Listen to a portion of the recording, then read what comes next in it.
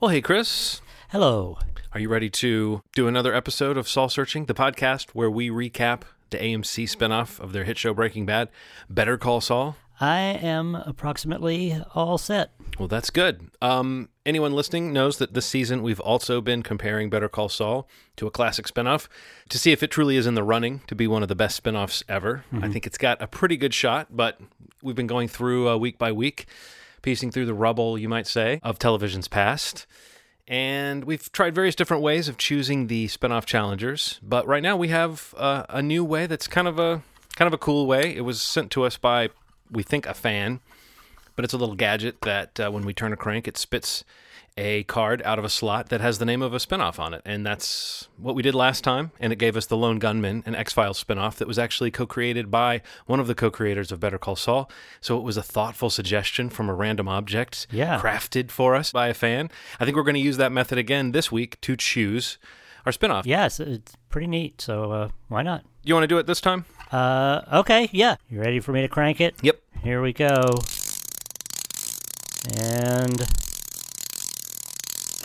okay, here it is.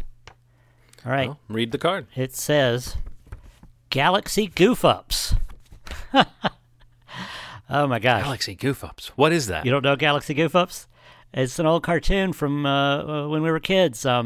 It's like outer space version of Hanna-Barbera stuff where they just they take Yogi Bear and Huckleberry Hound and they put them in outer space. It sounds like one of those... what was it? It was there was Laugh Olympics, and then there was the Space Race. Was that a cartoon? Am I imagining that? Yeah. No. Yogi Space Race was where kind of like Laugh Olympics, except in space. And then they took and they did and Galaxy Goof-Ups was like the same but different. I don't really remember those shows holding up that well. I'm not sure why this gadget would have picked that, and I'm not sure it's a very good idea, but I'm willing because it'll be very nostalgic for me. Well, I'll see if it's that kind of good nostalgia or bad nostalgia, but I think it'll be the same for me. So, folks, there will be a link in the show notes to Galaxy Goof-Ups. Is that what it's called? Yes. Galaxy Goof-Ups pilot episode for you to watch so that you can join in with us. And as you know, after the theme song, we'll be talking about Better Call Saul. All right, here we go.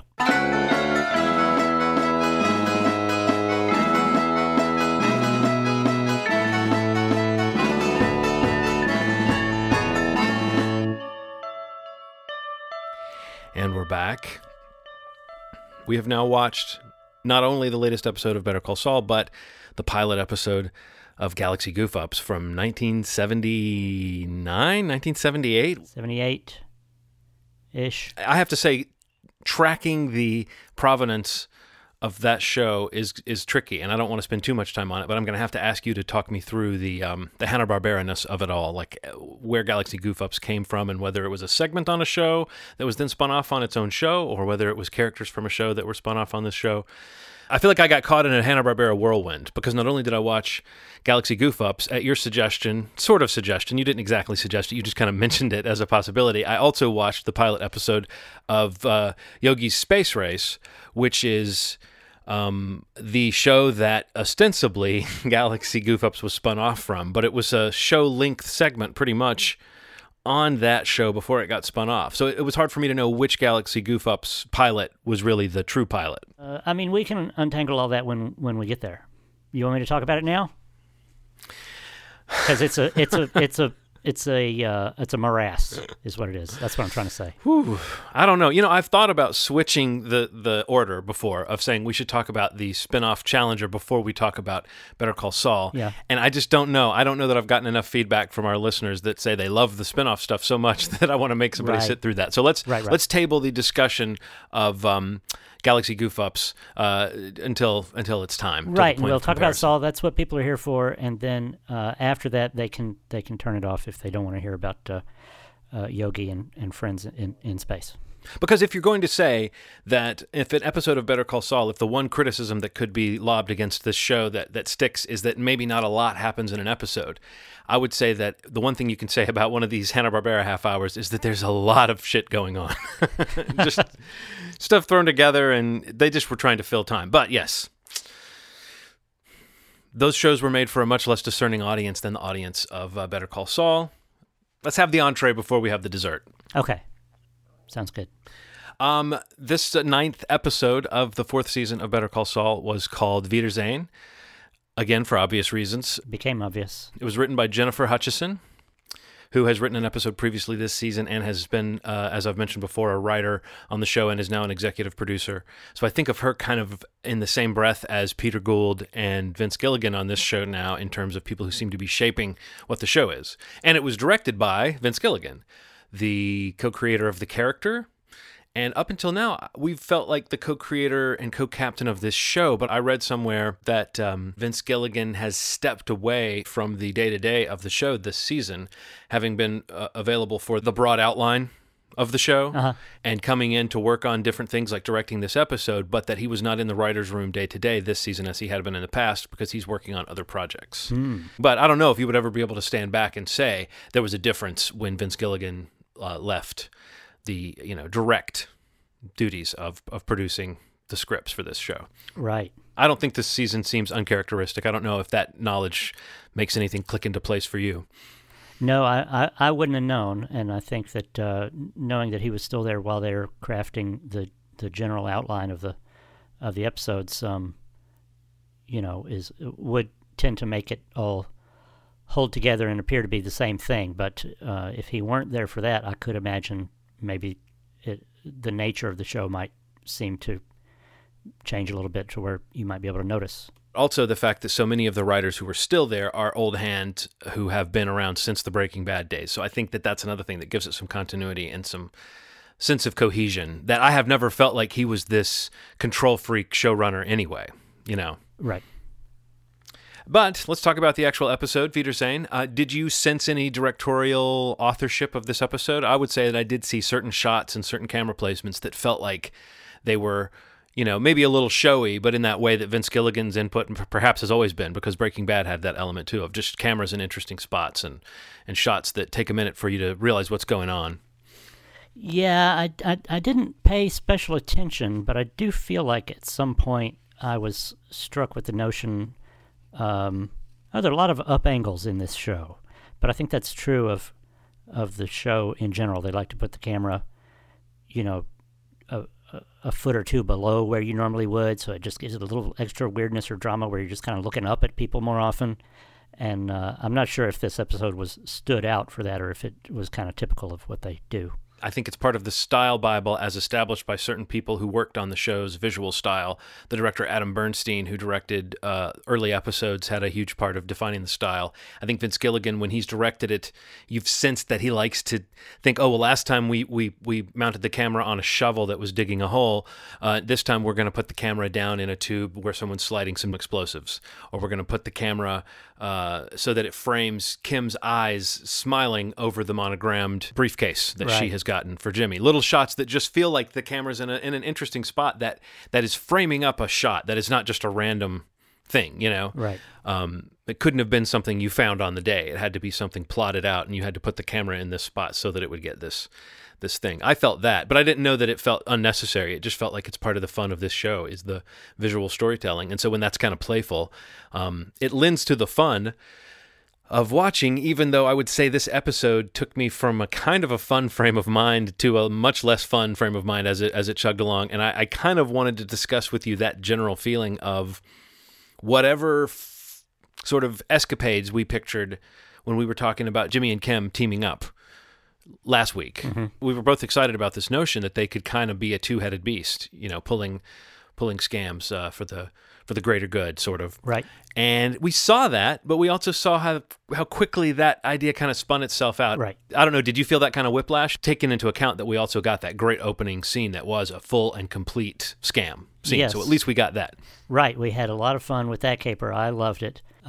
Jimmy as Bill, the brother, was just brilliant. And with his flip-flops and a Jimmy Buffett T-shirt to go with the flip-flops. And like cargo shorts, I think.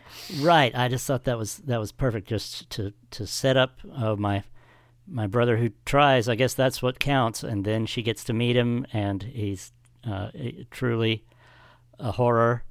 And everything just comes off so perfectly. And also, when a con job like that is going perfect, when it's the victim's idea. You put everything in place, and then you're like, oh no, what are we going to do? Oh, well, I guess my day is ruined, everything's gone wrong. And then Shirley says, you know what, let's change it out. It's okay, we can do this. I'm helping you. I'm going to stamp these. And Kim is just like, gosh, are you sure it's okay? I think that's when you really have it made, is when the victim becomes the active participant. It took me a minute to connect it back to the conversation with Kevin at Mesa Verde about wanting the larger lobby, or at least the changed plans for the building, and how Kim said we don't want to have to refile at this point. And it just seemed like, okay, this is kind of a funny thing to pull the scam for. It's her doing her job, normal course of business stuff, not very exciting, nothing really for personal gain except to get the feather in her cap, But it was a funny reason to pull a heist. And so I think, that scene was a great use of both of them, and they played it to the hilt. And I just think the visual language, as you described, of the way that Jimmy was, decked out like the biggest, like, bumbling underachiever of all time. Right. Just totally out of place in this official environment as well, this professional doesn't world. know not to leave a baby in a car. It was a little bit of fun, like we got last week with the Cajun accent and all the phone calls and all the fake letters and everything. Right.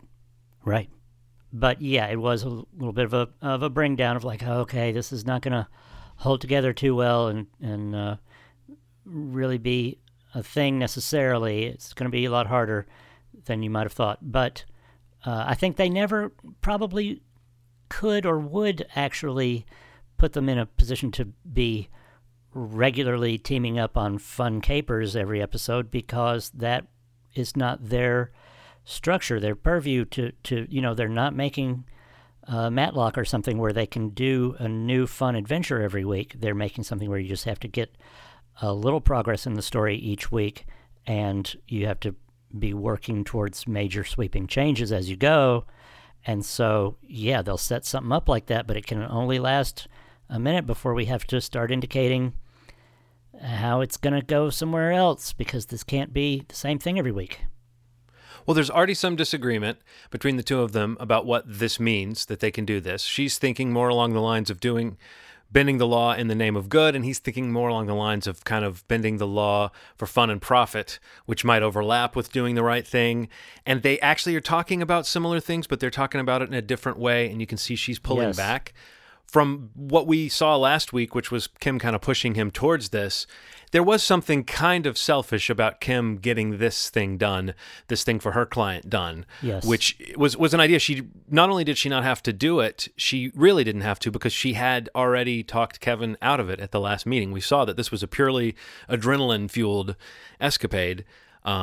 She can't have cared that much about making the atrium bigger or whatever, the lobby bigger at this branch. It was just a kind of show-offy thing to do. So I do think that was a little bit disingenuous of her, but it may have felt like, okay, we did something to help you, now let's do something to help me, and now we can sort of sit back and say, oh, that was fun, let's go back to our regular lives. And Jimmy's willing to kind of pose that that's acceptable to him, but you can see that his mind was already down the road, kind of the way ours were a little bit, about how this partnership could go. But I do want to double back and say I don't so much expect there to be capers all the time. What I would say, though, is that this show has teased us with this notion that eventually it will topple over into the world where things are happening at a faster clip. And I think they know that we've realized that maybe the show will never do that. That at this point, it would be weird if they suddenly did become this fast-paced show. Right. So they do dole out these moments that feel like a hint of the show that this might have been, had it been, you might say, more conventional. You might just say faster-paced. There's a small part of me that thinks they now enjoy torturing us with the oh, you thought this was going to go here? Well, now we've done this. Like, this episode definitely teased us with Jimmy getting his license back and then yanked that away. But there was a part of me that saw that more entertaining, more fun version of the show slipping away when Jimmy once again had a setback and once again slipped back. And once again, we're seeing his transformation into Saul as though it's something we don't want to see happen, as though it's something that's a signal of bad things to come, rather than kind of the thing we've been waiting for in a strange way. Right. Now, I know that sounds greedy, but I'm just expressing that feeling I had last night when he was rejected by the board or whatever that group was that he met with for his reinstatement hearing. I want to call them the board, but then it seems like maybe they're going to appeal to the board, and so maybe that was not the board. Was that the little board, and then you go to the big board, or maybe it was the board? But how did you feel about that? It's not that he's going to get his license back, and then next week we're going to see Saul. It's like next week we're going to somehow see something that might take him closer to being Saul, but I don't even know where the season's going to leave us now. Yeah, there's no telling, and I wasn't too confident that he was just going to get his license back when we went into the meeting, just because they made it such a long and stressful meeting, so I didn't think he's got it in the bag or anything. But yeah, like the show in general, you have to be ready for things whatever you get in your head that is coming or that may play out, you have to be ready for the fact that it may be a long time coming or it may never happen. So I try to stay in that zone. I don't know what's going to happen. Right, except we know that eventually he's going to be Saul Goodman. Do we? Do we really, John? Maybe this is just a guy who looks a lot like him. Right, it could be a completely other character. No, but they teased us with just how nicely the pieces were fitting into place with him talking about using the name Saul Goodman and her talking about that's just a detail. There were all these little nudges in the direction of like, okay, this is getting so close to happening that they can just let it happen and it won't be forced. It won't be like, oh, of course, it's so cheesy.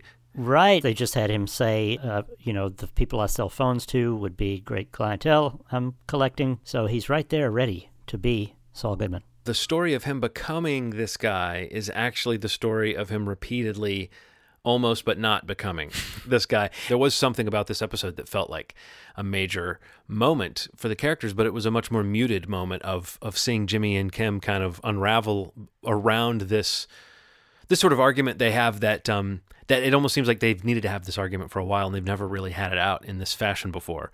And I had conflicted feelings about that. I think in the end, Kim was pretty much right throughout that discussion there. But for Jimmy, this was a rude moment to hear these hard truths from Kim. Right.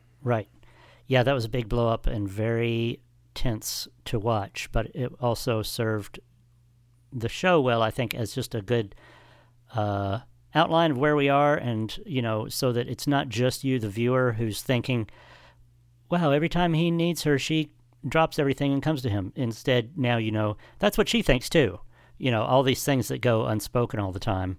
It's nice to, once in a while, say it out loud on a show where normally things are not all said out loud. And Jimmy was pretty out of control in that scene. I think from the moment he reacted so badly to getting rejected, I was feeling a little embarrassed for him that he was not seeing clearly. He was not thinking straight. It didn't surprise me when he was rejected based on what happened in the room. That scene wasn't shot like, oh, look at Jimmy knocking it out of the park, the way he did, for instance, in the Neff Copiers scene earlier in the season, which I think this scene kind of mirrored because it had the moment where he left and we see him thinking about what he said and thinking about going back in. And this time he didn't, because this is not the world where you can just barge back in. Yeah, I mean, I thought he was doing great all along, but I was worried that the show was telling me that he was a little off, and then I did start to feel, he'd be going along, and I would say, "Oh, this is a good time to mention Chuck," and then he wouldn't mention it. And when they say, "What does the law mean to you?" I was like, "Oh, he should just steal Chuck's spiel about that," because I feel like we heard Chuck lecturing Jimmy on the importance of the law. And he didn't. He kind of rambled and went on his own thing, which seemed to work out pretty darn good, and I thought that was all right. But then she comes back with the last question. That was very eloquent. Was there any particular influence on your views?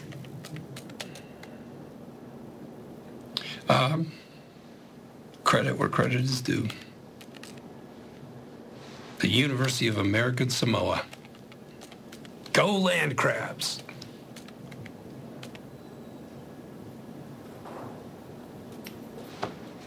Anything else? No. Thank you. I think we have everything we need.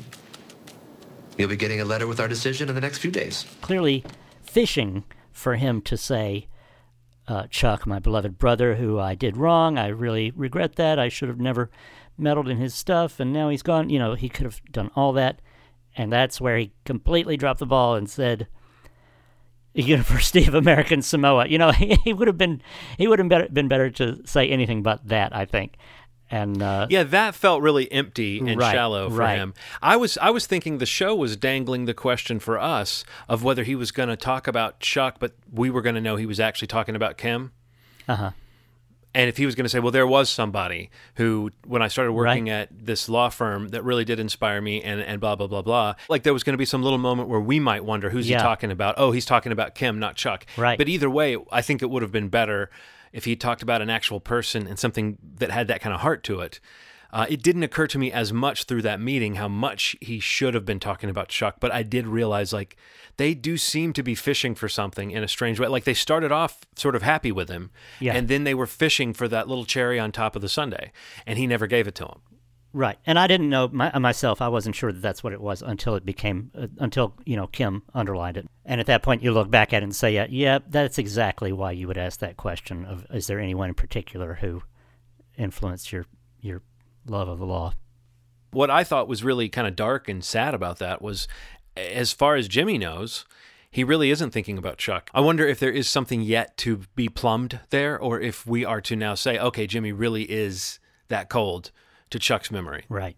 How did you take the ending? I thought that it seemed like they were almost definitely broken up, but then it seemed like they were kind of still in this, maybe we can build on this, or we've got this tenderness towards each other. Jimmy wisely says it's all his fault, or he's the one that messed it up. Right. And then Kim says something about, do you still want to be a lawyer? And when he says yes, she says, well, we can start with that. How did you see that? Did you see that as her just saying, I'll still help you with your career, even though we're not together, or what? The way I took that line, we can start with that, was because during the big fight on the parking deck, her first suggestion was, we can appeal it. We're going to go back and make you seem sincere. And so now when he says, I still want to be a lawyer, she says, we can start with that. I took that to mean you and I can put together a plan of how to appeal this to the board, like I said earlier, and make you seem sincere. So yes, they do these things so subtly where it's like, let's give him one line where he doesn't exactly say, I'm sorry I blew up and I was the one who's wrong, but he says it in a little subtle way. And then let's give her one line where she doesn't say, I'm back on your team, I'm going to help you after all, but she sort of says it in a very subtle way in one line. So I think that's what they were saying. He was saying, I'm an idiot and I'm sorry. And she was saying, don't pack your things and leave.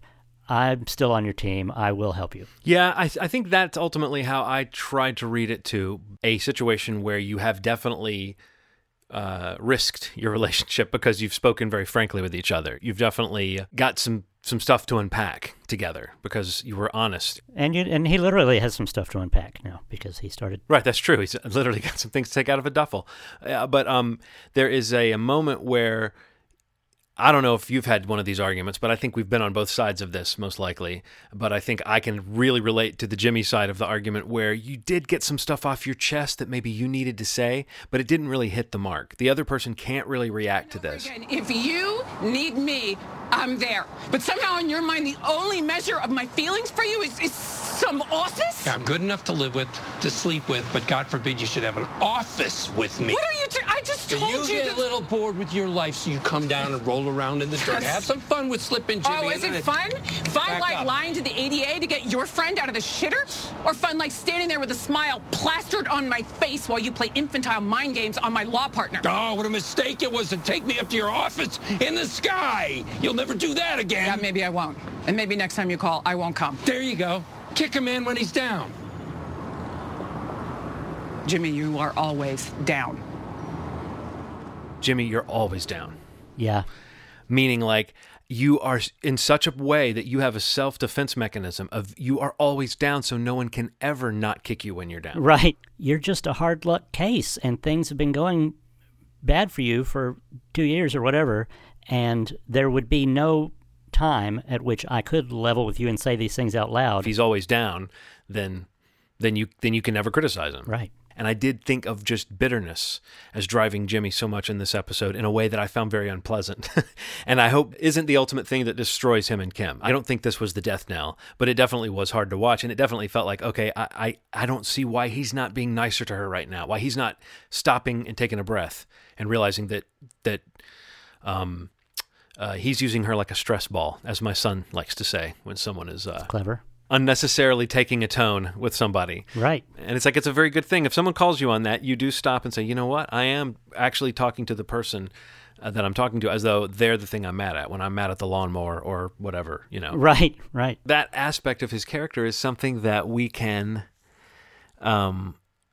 say we're surprised by, you know. And yet it was ugly to see it directed at Kim in that way, the way that he was really sticking it to her, really putting the blame on her in a way that felt like, man, anyone on the outside of your brain can see that you are abusing the one person who you shouldn't, you know, the one person who's got your back. Right. It felt like one of those fights where one person is under so much stress about something else that they then break and start complaining to their loved one the thing that's been bothering them about them, even though that's not the topic right now. You know, the horror of the day is that he didn't get his license back, but then he switches topics onto you don't want to be in a law office with me, so that he can get his stress out and attack her, and they have a big fight. That's legitimately something that he's got hurt feelings about, and we know it. Right, but now's not the time to do that. But it's also something that legitimately he should let go. Yeah, that too. I'm not advocating for people hiding their emotions and to an unhealthy degree, but sometimes the take a walk and think about it method is a much more productive method to deal with these kind of slights or these moments that you, like you said, where you want to direct, you have a criticism that you want to lob at a loved one. It's like, maybe you should. Right, and while you're mad about something else, how you had a terrible day, not a good time for it. So Jimmy did screw up, and he's lucky to have Kim on his side. Do you still feel like you're on Jimmy's side, or do you feel like by necessity, they're turning his transformation into Saul into sort of a monster transformation? No, I'm still on his side. I want him to be a lawyer, and I think that if he wants to be a lawyer, he deserves to be a lawyer. That's where I am right now with him, and so I just think he failed to come off as sincere to them. I think that's kind of their code for remorse. They're saying, you didn't seem sincere. I think they're saying, you didn't seem remorseful enough because you didn't even bring up Chuck or your crime really in any detail.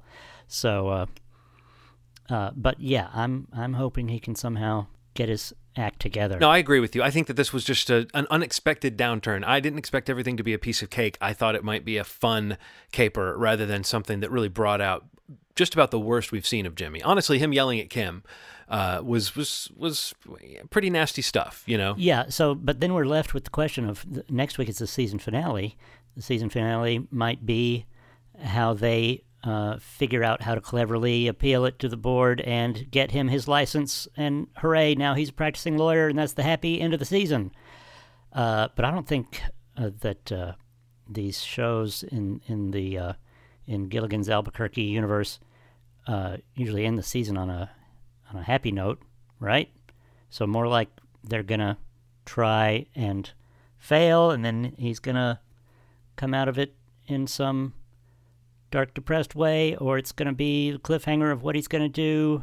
What do you think? I expect at the end of the season for him to be perhaps reinstated and on very shaky ground with Kim. I wonder if whatever he tries with Kim doesn't work, and then he does something underhanded that does work, and that is where they end things, or something like that. I feel that him having his license but not having her buy in would be sufficiently dark and depressing to end the season on, but not so, to use your phrase from earlier in the season, not so much of a cul-de-sac. Yeah, that sounds right. And also, it seems like the perfect time to reveal to us exactly how and why he's going to change his name here and be able to practice as Saul Goodman and all that. So maybe all that is coming up in this next episode, or not. I just somehow think that we're going to end this season, as you said, not on an up note, but on a down note.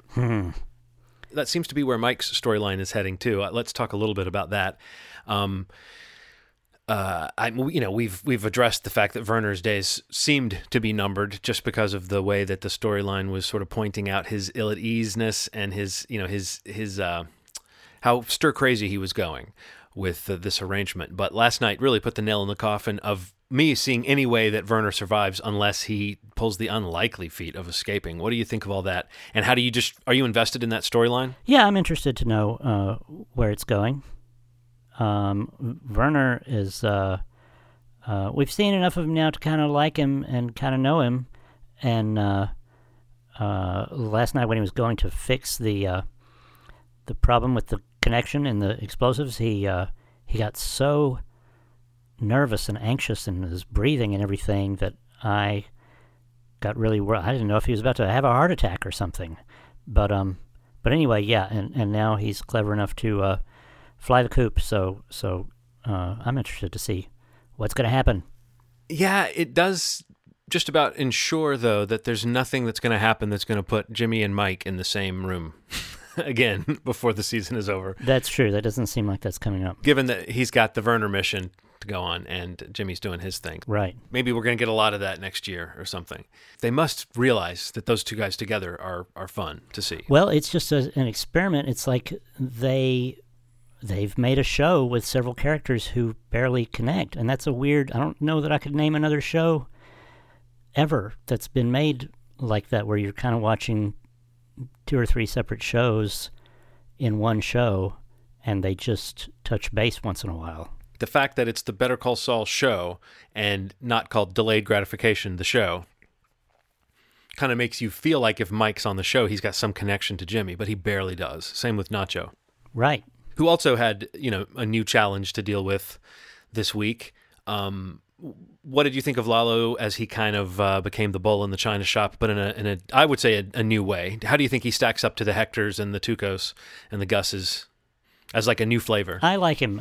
He is creepy to watch because he's so sunny, but you know that he is a bad guy and is capable of terrible things, but he's so nice. He's like overly nice, and so it gives you a kind of a queasy feeling. And then I liked the idea of when they go see Hector, and he gives him the bell, and he has this story about how it was a souvenir from some awful thing they did at a hotel that they burned down, and they tortured the hotel owner or something, and then he got this bell and he gives it to Hector. They tortured him in front of his wife before they killed them both or something like that. Something just awful, whatever it is. And so now that's another layer that they've given Hector, that any Breaking Bad person, any Breaking Bad fan just knew Hector as someone who has this bell he can ring. Well, now here's a story behind the bell. Where did the bell come from? Now you know. It's one of those things that a prequel runs the risk of doing, where they give you the origin story of the bell. And you say, well, was that interesting enough to be a scene? And you go, hell yeah, that was interesting enough to be a scene. Because the origins you were not asking for. The origins you were not asking for, but in a way it introduces Lalo. In a way it gives Hector, as you said, a shading of character and a shading of nostalgia that kind of goes across his face. Yeah. Like Lalo is a connection to this past, and maybe it made Hector feel less... I want to say disempowered, if that makes any sense, right, than he feels in this moment. But also it's that indication to anyone standing around that the Hector that's inside there is the Hector who remembers these things and who feels pride in these things. So it allows him to exist in that queasy space that Hector's always been in of a guy who we never liked, despite the fact that he was in very sympathetic circumstances. What I really liked about those scenes with Lalo too, though, is it gives Nacho the opportunity to have a few great reaction shots. He's really not sure what's up with Lalo. Like, he's not privy to it. He's just kind of along for the ride. You can tell he's assessing. He still hasn't broken out of that shock that he was in when Lalo was just standing there in the kitchen last week. He's kind of helpless. It seems like he just knows that he has to do what Lalo says and be cool about it. So but you can see he seems uncomfortable and simmering, but he doesn't look like he's making a plan or like he has any way out of it. He just looks like he's like, okay, I have to answer all your questions and I have to drive you where you want me to drive you, and so I'm doing it. Must have been on the AMC site. They had a clip of them talking about this episode, and I forget who it was. It may have been Vince Gilligan, who said Gus is a master chess player with all these plans, and along comes Lalo, who may only be a checkers player, but he's still dangerous. Yeah, and that was a thing this episode when he goes to see Gus, and he starts talking about Eladio and everything. I was like, what? Is this some kind of mind game where, like, Gus hasn't said anything about anything, and he's saying, like, what does he say? I don't think you should go up against Eladio, or something. It's like, are you trying to put that in his head that he should go up against Eladio, or what is the deal there? And he seems so nice and overly helpful and respectful, but then when they leave, he throws his cup in the parking lot, just litters, and I thought that was a really right on the head way of showing his total disrespect, because Gus keeps such a fastidious parking lot. You always see him out there sweeping. I agree, that was a great detail, and it totally, even if Lalo has never seen Gus out there sweeping, we've seen it. And so knowing the symbolism of the disrespect, yes, was very, very clever and very strong, and felt like it did kind of punctuate the scene in a way that gave us one of our few indications that Lalo himself is definitely not sincere. Right. Up to that moment, you might think, well, maybe he's this guy who tries to kid himself that he's running his business in a friendly way, right, and coming in and making these comments. Because the way, he goads Gus into offering his opinion on the idea of going up against Don Eladio, and then says, I'm just messing with you, but I know you're a smart guy, you wouldn't do that. Right. It's that weird thing. I think I've told the story even on this podcast before, but maybe not. Somewhere I've told it, where I had a manager at a record store who was asking me about this young woman that worked there, and whether I thought she was hot, and I kept telling him, no, I have a girlfriend, I don't really comment on other women, or I don't really talk about women's appearances. And he was like, no, come on, you can tell me, do you think she's hot? And I was like, no, I really don't talk about that kind of stuff. Right. And he finally got me to say, yeah, I think she's attractive. And he was like, hey, I can't have employees dating. And he was actually kind of mad at me, but it was similar to what Lalo did to Gus in that moment. Gus didn't take the bait, I guess, quite as much as I did, but I don't think I did either. All I did was say, "Yeah, she's all right. What do you mean?" Right. And then he's like, "Hey, listen, hey, watch it. We've got a policy here." We can definitely see that Gus is feeling the ripple effect of Lalo too, and I loved the little visual communication of Gus shrugging and saying, "What the fuck?" to Nacho when Lalo is there. Like, I'd sort of forgotten that Nacho was under Gus's thumb to the extent that Gus might like a warning if something like this happened, but Nacho seemed to just sort of say, I'm not in control of this, man. Right. They had that nice little beat where Gus, with only his face and his paws, seems to say, why didn't you, how are you letting this guy come here and act like a jerk? And Nacho, with only his face and a little shrug, is able to say, like, I'm not in charge of him, I can't do anything. The one thing I was realizing is that with one cold open left for the season, that means we can only get one other scene that's like set in a different time, or a flashback or something. Do you know what I mean? Like, they do that with the cold opens, and sometimes they do that a few times a season, and we've gotten a couple this year. Obviously we got a Gene scene, and we got that flashback to Jimmy and Kim's early days at HH&M, and then we got the one that was the Saul Goodman sort of flash forward. So that there's one last cold open spot that could either be something directly connected to the storylines, as this episode had, which was the caper with the architectural plans getting swapped out. Right. I don't know. They've got one last chance, but I'm not expecting any window into another time or a flashback or anything, but I never am expecting it when they give me that, so it could be. I'll tell you what is a window into another time, Chris. Galaxy Goof Ups. Yes. From Hanna-Barbera. Yes.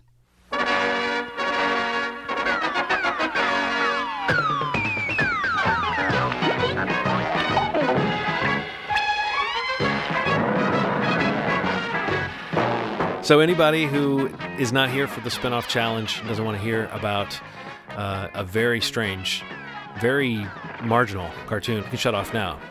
But anyone else, I would say hop on the rocket ship with us. Because here we go. Okay, Chris. So I asked you at the beginning of the show to be my guide through the land of Hanna-Barbera and the very concept of what a spin-off means to a company that was putting out so many shows that had combinations of characters and segments based on certain characters. Talk me through Galaxy Goof-Ups. Well, let's see. I read up on it a little bit because I didn't really remember this from when I was a kid. Maybe it didn't play in my market or something, but I did remember Galaxy Goof-Ups in reruns on other stuff, but I didn't know the details of how it came about, so I looked into it. But yeah, there was Yogi's Space Race, and that's where you take Yogi Bear and Huckleberry Hound and a bunch of other characters, and you throw them together, kind of like Laugh Olympics or what was the regular race, not in space, show that they did? Wacky Races. But you have them all race in spaceships through outer space. The racers are lined up at the starting line, awaiting the bell. At post position number 1 in their supercharged Galacticator is Yogi Bear and his co-pilot Scare Bear. Smarter than the average space racers? Hey, Scare? Where are you, Scare? Where else would a Scare Bear be? Under the seat. In position number 2... They did that, but it was like a part of an hour and a half show where they, you know how Hanna-Barbera would always put several shows together in a block under one name for no good reason. I can't figure out why they did that. But so that was, I guess, went for a year or something, and they decided to cancel the space race part, I think, and so they took that up. But Galaxy Goof-Ups was one chunk of that, and then there were some other shows that were made up the other parts. So they took the two other shows and made them into their own hour, and Galaxy Goof-Ups into its own half hour. And then I think Galaxy Goof-Ups went for another year before it was canceled. Yeah, and what were the other characters created for the show that got sent off to their own show? It was, oh yeah, I believe the characters that were in Space Race had their own segment on the show. The sort of ghost of a prospector who's named Nugget Nose, and right. Wendy and Rita, the two Yes. good-hearted farm girls that he kind of hangs out with and watches out for, I guess. These lady lovelies of space, Rita and Wendy, and their spaced-out sidekick, Nugget Nose. Yes, sir. Nugget Nose. right. That was called the Galloping Ghost, and I do remember that show from when I was a kid. Galloping Ghost had Nugget Nose, and they lived on a ranch in the Old West. He's like a prospector. But he's like the ghost of a prospector. Yeah, right. Like, I guess he's the galloping ghost, right? He gallops Yes. on an invisible horse. Yes. I vaguely remember certain things about it, but what I couldn't quite figure out was how that the genesis of the character as a character with his own show or his own segment, or I suppose the characters Wendy, Rita, and Nugget Nose. Uh-huh. And yes, we're just going to accept that his name is Nugget Nose, and his nose kind of wiggles. Sure. That was another segment on the original Space Race show, and when that was canceled, that got to be yet another segment on another show that was kind of split between it and some other segment. It's the Buford Files? Maybe? Oh, maybe the Buford Files, because that would be a nice play on the Rockford Files. Oh, I think that's it. But Buford is a an old hound dog in the swamp, and so he has detective adventures where it's him, like Scooby-Doo. You put some teens and a dog together, and they are qualified to solve mysteries, naturally. So you have Buford, who's a very sleepy old hound dog with a Confederate cap on, and they live in the swamps of Louisiana, I gather. And I remember that from when I was a kid too. So I guess I did see when they made that an hour-long block and called it Buford and the Galloping Ghost. I saw that, but that had been broken off of Yogi Space Race, which included that and Space Race and Galaxy Goof-Ups. Right? Yeah, it looks like the Buford Files was the name of this segment on Yogi Space Race, and then the show was called Buford and the Galloping Ghost. Right. And that was concurrent with or post this? I mean, I guess what's really confusing to me is when the characters, when Galaxy Goof-Ups became its own show, the pilot of which we watched, and the link to the pilot of which is in the show notes of this podcast, so you can watch it and know what we're talking about. That show has a couple of characters that I did not really know outside of Space Race, which I had seen before somehow, which is Scare Bear and Quack Up, this duck. Yes. That I immediately thought, oh my gosh, this is such a mutated combination of Donald Duck and Daffy Duck, and then to find that Mel Blanc actually does the voice of Quack Up. Yeah. But that character was introduced on Space Race and then spun off into the Galaxy Goof Up storyline kind of on the same show at the same time. But I couldn't find any other instance of that character or of Scare Bear that predated the Space Race Goof Ups crossover. So I don't know. What's your understanding of those characters? Am I right in assuming that was where they existed, and that's why I haven't seen them much? But I don't think that Space Race was on before Galaxy Goof Ups. I think that Galaxy Goof Ups was a portion of the 90-minute thing that included Space Race and Galaxy Goof Ups. So these two characters were invented to be on both those shows at the same time. And then Space Race went away, and they continued to last a little longer on those shows. So what about Galaxy Goof Ups was unique to that show? The only thing I could find is it seems that Captain Snerdley might be unique to the Galaxy Goof Ups show. Yeah, they had their own characters. You had Snerdley, and then he has a boss, and then they have different villains every week. And they have their own spaceship on that show, which they do not have that spaceship in Space Race.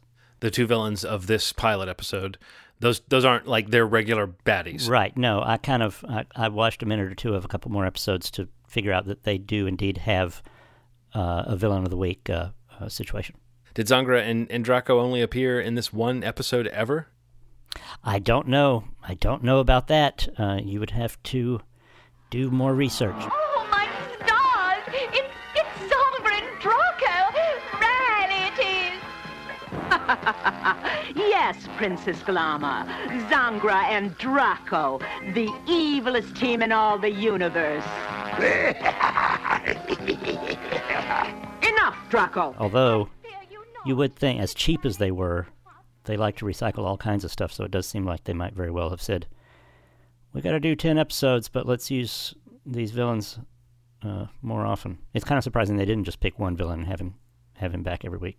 So what we watched was the pilot of the full show, which you're saying would have been roughly identical to a segment on the Space Race combination show. Right. I think what we watched was originally a portion of Yogi's Space Race block that included that, a Yogi Space Race, a Nugget Nose, and a Buford. And it's just that now it stands on its own as just Galaxy Goof Ups because why not? Why does this all sound so crazy to me when we talk about it? We have not sounded crazier. Because it is crazy, because Hanna-Barbera had this weird deal where I guess, they were so ubiquitous on TV in the late 70s that they could kind of make their own thing, and I guess they'd have a show that was a semi-hit or whatever, and they could just go into the network and say, okay, now we're taking the characters from that show and some other characters from this other show and jamming them together with some new characters that we just made up today, and that's it, and it's in 90 minutes. And the network would be like, okay, sounds good. But Hanna-Barbera, to save money, was not spending a lot of time on coming up with this stuff. Although they do, they get a certain amount of, like I said, a different villain on each episode. So they're trying to get some creativity in there. It's just a constant fight between the creators who are trying to do some good writing and some good animation, but they only have so many days to do it because the execs have said, they've already signed them up for so many episodes in a season, and there's only so much time in a day. So we also watched, just for our own edification, we also watched the pilot of Space Race, which I assume that was the introduction of Quack Up and Scare Bear that I saw. Right. I would think so. And I don't know. I mean, I felt like that show had some place in my memory. Like I had some memory of Captain Good turning into Phantom Fink. Yeah. And I had some memory of Clean Cat and Sinister Sludge. I don't know where that came up as a topic. Was it you and I that talked about that character and that character name and it being some kind of like crossways relationship to the other dog? Is it Ugsley? Mugsley? What's his name? The dog that does a laugh that was on Laugh Olympics all the time. What's his name? Muttley. Although there are various versions of that dog in Hanna-Barbera. It's like they have Muttley and then they have one or two other ones who kind of have the same design and a different name for a different villain sidekick, but they just reuse the design and the laugh or something. I don't know. That would be something to sort out for sure. And how they reconcile having a show that has a segment where you have a prospector ghost on a dude ranch that they have adventures there, Rita and Wendy and Nugget Nose, and that they're also in a segment where they're in outer space with a sort of dude ranch themed approach to traveling through space, but it's still them in a spaceship just zapping around. No explanation. Zero explanation. Right, without any attempt to make it make sense. And I realized that Hanna-Barbera sensibility, like I can't tell if I think it's really sort of fun and hip and like the Yo Gabba Gabba of its day. Right. Or whether I think it's the most underimagined schlock crap that has been barely made watchable by, as you said, the charm of maybe some vocal performances, maybe some animation, maybe the occasional little shot or something, a visual gag that actually does elicit a chuckle. Right. Somehow this stuff is watchable and nostalgic for me, but it also reminds me of being kind of trapped in front of the television, being stuck watching this stuff that was clearly produced for television with an eye towards, as we said when we discussed another Hanna-Barbera show, the Completely Mental Misadventures of Ed Grimley earlier in our season, feels like a lifetime ago, but we talked about how much that Hanna-Barbera aesthetic is about stretching the dollar. And it is mildly more interesting when they're doing something that verges on hallucinogenic, as some of the stuff in Space Race, and particularly an extended dance sequence in Galaxy Goof-Ups. Right. That's a very disco era type of thing to do, but also had that kind of animation that, kind of creeps me out a little bit. And I remember being a kid and seeing that kind of thing and not knowing quite what to do. So yeah, it's not boilerplate schlock, but it is, because it's Hanna-Barbera and it's got that dollar stretch to its max, it is schlock. And I don't know, we've discussed it before with Ed Grimley, but I guess I want to come back around to this. Feels much more like a purely Hanna-Barbera enterprise because it's got this mixture of characters. It's got Huckleberry Hound in space, which we didn't need, and Yogi Bear in space, which we didn't need. And it's got all these other crazy characters that were created for this show and also thrown into spaceships, and they're racing around. And I don't know, between Space Race and Galaxy Goof-Ups, like, how much do you like this? Space Race is hard to enjoy very much. It's not great. I think that, like Laugh Olympics, I remember seeing through Laugh Olympics just as a kid, being kind of mad at, like, how can you take all these characters and throw them together when they're not even drawn in the same style? Even as a child, I can see that Yogi Bear should be in one universe and Scooby-Doo should be in another universe. They're not the same type of thing, and you've put them together and just acted like they are. But maybe that's me being uptight, and maybe they really were just having fun, and maybe everyone needs to be open to all the fun. And so, you could say that that's great, but yeah, as a kid it just made me kind of annoyed, and Space Race is the same as that. But Galaxy Goof-Ups was better in that you get more of a chance to do some real comedy because it's more like a real show, and you get to spend a little more time with the characters and situations instead of just going, it's a race, who's in first, who's in second, until the end of the race. I mean, it's riffing on certain things. Clearly, coming out in 78 and 79, these shows were, drafting off of Star Wars. Yes, it's completely cynical in that they're like, you can put something in space, and that'll make it exciting to kids, and it doesn't have to necessarily be any good, and maybe the creators of this didn't realize that Star Wars had quality going for it as well as being in space, and so they're like, just put it in space, and now we've got something. And it goes as far in Galaxy Goof-Ups, this first episode, the villainous Zangra has a kind of a Death Star ship. She's got a planetoid, a metal planet, and then one of the scenes in there is like a compacting room, similar to a trash compactor. This room is shrinking on you.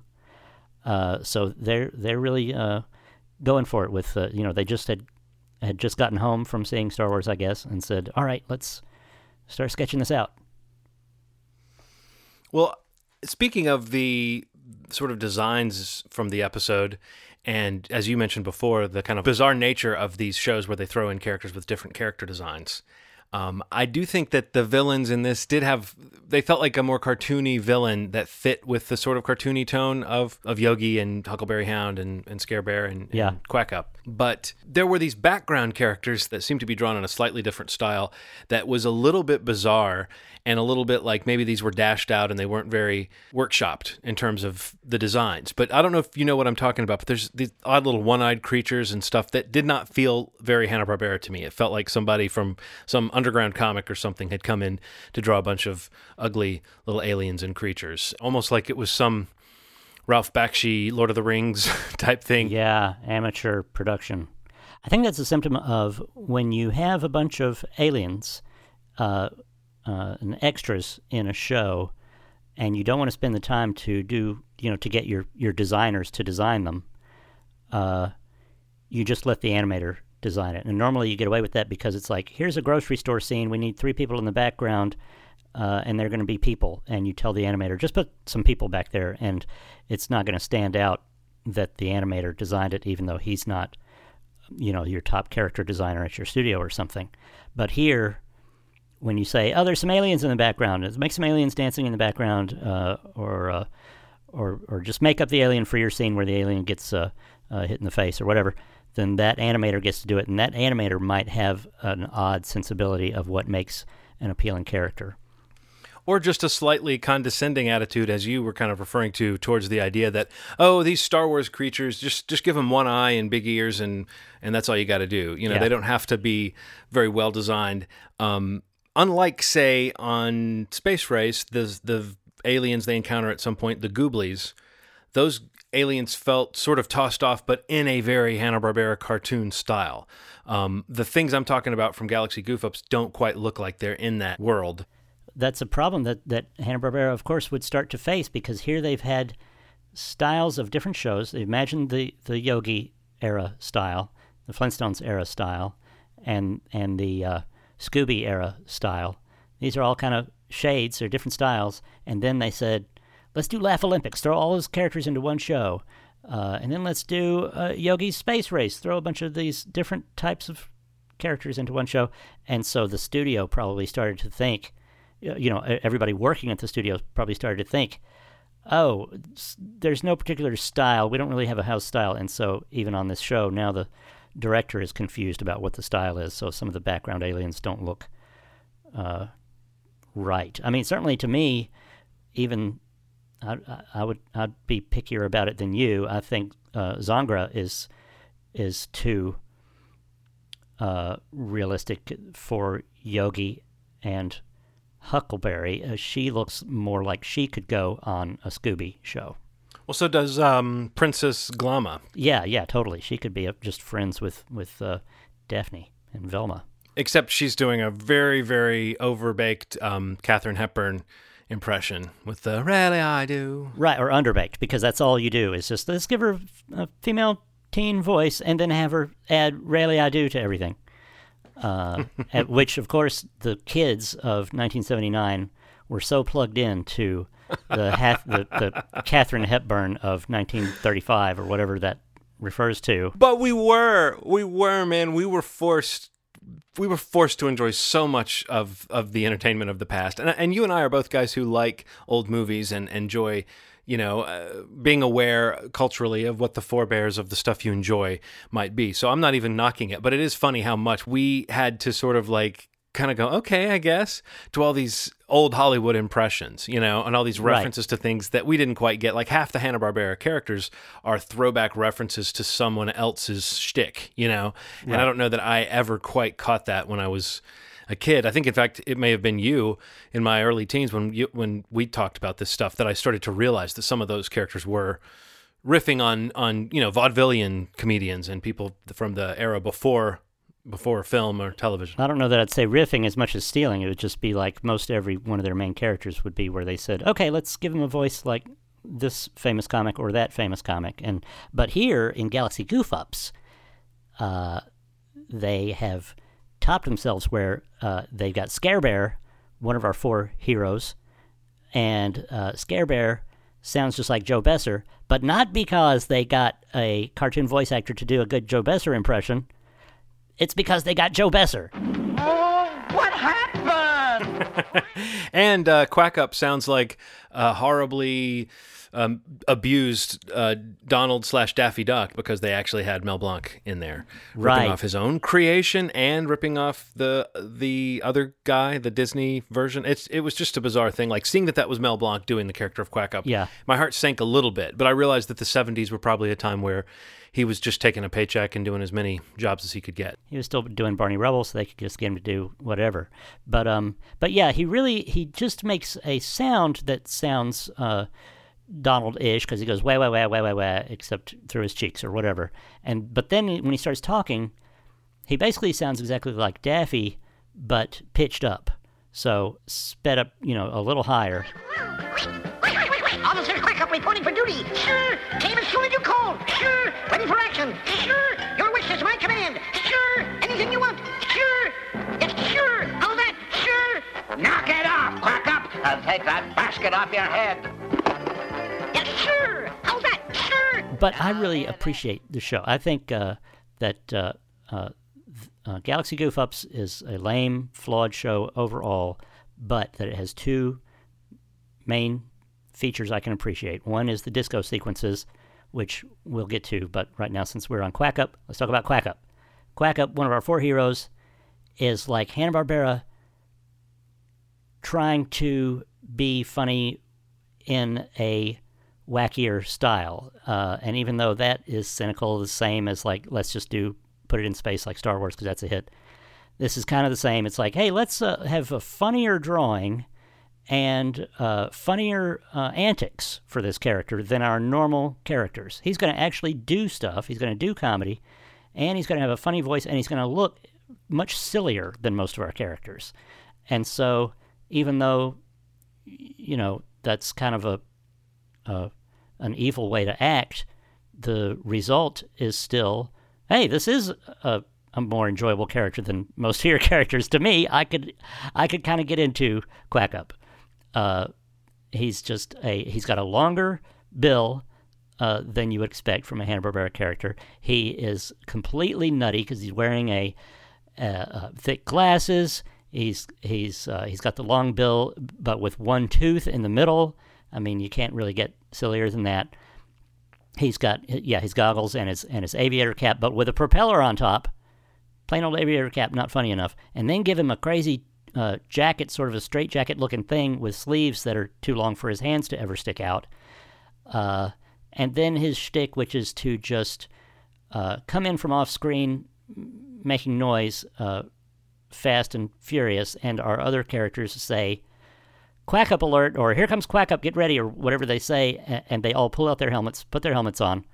Quack Up runs into the room, runs into the wall, the ceiling breaks up and falls on everybody's heads, and then they take their helmets off, and then Quack Up, does a bit, or whatever. But, to me, that's sort of a successful experiment in Hanna-Barbera saying, let's rip off Warner Brothers, and it's like, that actually kind of worked. It did come out funnier than most of your stuff. But then the worst moment where it falls flat for me is, let's rip them off so hard that you see right through it. There's a moment where Quack Up gets blown up or something, and his bill is off, and he has to put his bill back on. Just like Daffy in several of those late-era fantastic Chuck Jones cartoons. Duck, Rabbit, Duck. Yes, Wabbit Season. And he's always getting his bill blown off and sticking it back on. But when Quack Up does that, I'm like, no, you can't. That's too specific. You can't go that far. You're saying that you actually muttered under your breath some form of Hanna-Barbera, you're better than this. I wanted him to be better than that because I was trying to be on board for Quack Up. But when that happened, I said, that's just a big reminder that they really were just in it for the money. You're right that Quack Up is a truly zany character and almost looks like a Mad Magazine parody of Donald Duck or something like that. There's something kind of crazed about it. And I do give them credit for that. Yeah, he's like a parody of a cartoon character. Like if you said to any cartoonist, draw a cartoony duck, and that's very silly, and then you said, no, that's not quite silly enough. Let's push it. Go about as silly as you can. He'd be up there. Well, I mean, I found it very strong in the ways that you suggested, but also extremely irritating. And I think that might be part of the appeal, ? Of watching this type of cartoon as an adult, is that it really is the visual equivalent of a super sugary cereal. Yeah. You've always led me to believe that there were creative professionals with real intentions behind some of this stuff that were doing the best with what they could. So I think that is that's there for sure. And this show does feel inspired in the sense that you do get more interesting animation in something like the disco dance sequence than you would normally get in a show like this. And it did feel kind of druggy, and it did feel kind of weird for Saturday morning.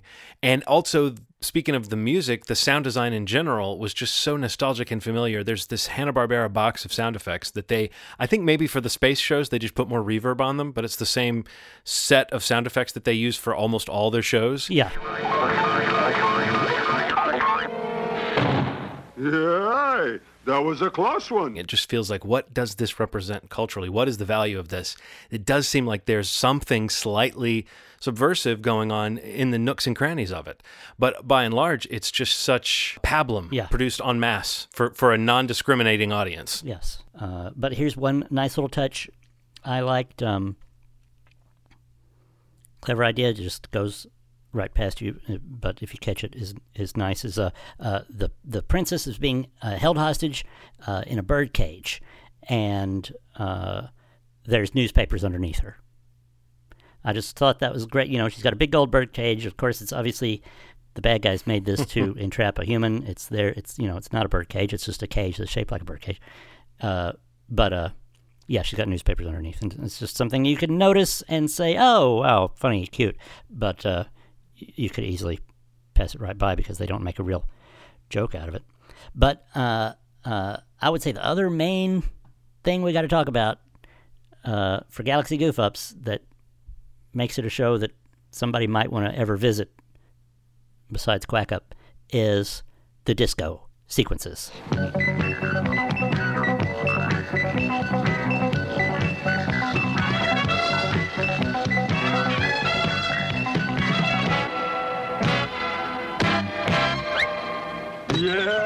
They just had this idea for this show that our heroes, who are, incompetent stooges who are space police and go on space adventures, that they, just like cashing in on Star Wars, let's cash in on disco. So every episode, at some point in the show, they're going to go to the disco and dance. And they can't wait to get to the disco, and then they go to the disco, and there's a cool sequence of the disco. But they put a little extra zazz on that.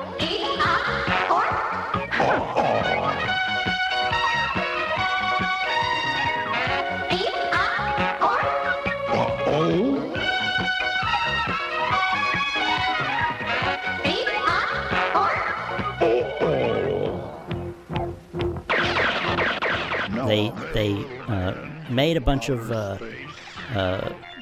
kooky psychedelic animation that they could recycle from one episode to the next, but they did make more than they needed, so that it's not always exactly the same sequence, and the animation is animated. You're seeing these aliens dancing, but they're animated in a fluid form. You do get some bad animation in there. You get Yogi doing a bad dance, or Huckleberry Hound doing a terrible disco dance. But as soon as they get into this sequence, they'll show these aliens doing these cool fluid moves with weird camera angles. They're coming up in the camera, they're moving up, and also it's drawn in a style that's sort of pencily or scritchy. It'll be light lines on a dark background too. They would have these textured cells so that they could get a chalk look to it, or the charcoal or charcoal pencils or something. And so yeah, it would look abnormal, and yes, and maybe right, they would use light lines on on dark background. And like overlapping, repeated images, just lots of stuff thrown in, pretty much the whole psychedelic playbook, but thrown at what does feel like a much more space-age design with these like neon colors and black, and it's a little strobe, and it definitely is emulating the kind of dance club environment. I agree. Those moments were unusual to see in a Hanna-Barbera show of its era. Yeah, most of the show might not have much going for it, but I think you could take those sequences out of each episode and then re-edit them into a cool short video for watching now, and you can put it over some real disco instead of over a fake disco song that was made for a Hanna-Barbera cartoon, and actually make a nice little short psychedelic film out of it. And it doesn't really even fit with the show that well.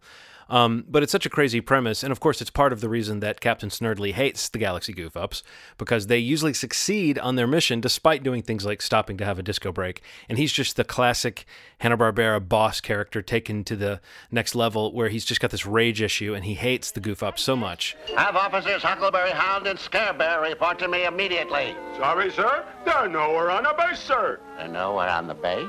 They're nowhere on the base? But at one point he gets so mad he bites his comb, and then there's another scene where he goes out of the room and has a freak out, and then there's another scene where he's so mad his hair is just kind of vibrating in the whole scene. Right. It almost seems unwarranted. I mean, I can understand how frustrating these guys would be to deal with. He has a scene with Quack Up that makes me realize, okay, I can get why this guy's stress level is so high. Right. But it almost seems like, why don't you just relax? They actually seem like they're trying, and in the end, they might need an extra reminder to get out of the disco and go save the princess. But in the end, they're all right guys. You know, it seems like Snerdley could save himself some trouble if he just relaxed. Yeah. Did you notice the very strange dig at night school? Oh, yeah. Oh, good. Here come the Galaxy Goof-Ups now. Well, they went right by us. Where did they learn to be so stupid? Oh, they went to night school. Really, they did. All right. I just thought, wow, that seems like, okay. That's how it is, huh? Like elitism from a Hanna-Barbera cartoon. I didn't know that existed. Right. That was a weird joke. So I think now is the time to answer the question that's been haunting us all along, which is, how does Galaxy Goof-Ups stack up to Better Call Saul? Which one is the better spinoff? So far, Better Call Saul is much better as a show than Galaxy Goof-Ups. But I would say that maybe Better Call Saul could do with a little bit of Quack Up. If they just could introduce a really crazy cartoon duck who comes barreling into the scene, everybody has to put on their helmets so that the blaster falls on their head. They're protected by their helmet. That might inject a little more pizzazz. You don't think Gus Fring brings that kind of Quack Up flavor to the show? No, he's more of the Huckleberry Hound. He's cool under pressure. I did think at one point when we were comparing these spinoffs to each other that we would do more 1-to-1 ratio type. Which character on this show was the Jimmy? Right. So I guess with Galaxy Goof-Ups that is a more entertaining question than it is with the other shows. Who on Galaxy Goof-Ups is the Jimmy? Do you think? Well, I want to say Yogi because he's like the main hero you're supposed to sort of follow and identify with. But no, let's go with Quack Up because he's the entertaining one, and Jimmy is the entertaining one. For my money. Captain Snerdley is Chuck. Yes. Well, I think our work here is done, Chris. Yeah, that's enough. We can stop there. So, what do you think we should do next time? I mean, do you think we should continue with the box? What else will we do? Well, we could continue with the box and turn the crank and get a spin-off suggestion from it next time, just like we've been doing the last couple episodes. And whoever made the box, thank you. But I was going to offer this option, Chris, since you've kind of hung in there with all these crazy different methods. We've never done the thing you said you wanted to do in the first episode of the season, which was you would like to cover Laverne and Shirley. Yes. Your favorite spinoff. So I was wondering if you wanted to take the chance, if you'd like that option. We can either go with this box, which, it's a cute little doodad. It's been good for a few laughs, but I mean, what is it really? It's just kind of junk, right? Right. Or we can go for the steak. We can go for the filet mignon of spinoffs. Yes. Laverne and fucking Shirley. What do you think? Yes, let's just do it. If we can make our own adventure and do, because Laverne and Shirley, clearly so relevant, It's timeless. It's funny to this day, and Michael McKean had so much to do with making that show great, not just in acting but in writing, and so much to do with making Better Call Saul great. So it's, to me, totally relevant. And yes, if you're offering that we can just make up our own minds and do that, fantastic. Let's review Laverne and Shirley next time. So what you're saying to me is yes, yes, 1,000 times yes? Yeah. That sounds great. Hot talk. Hot talk. Now I met a little man from outer space. He had a funny hat and a weird little face. I asked him why he talked this way. He told me that was all he'd learned to say. Yahoo! Uh-oh, it's Quack Up! A Quack Up alert!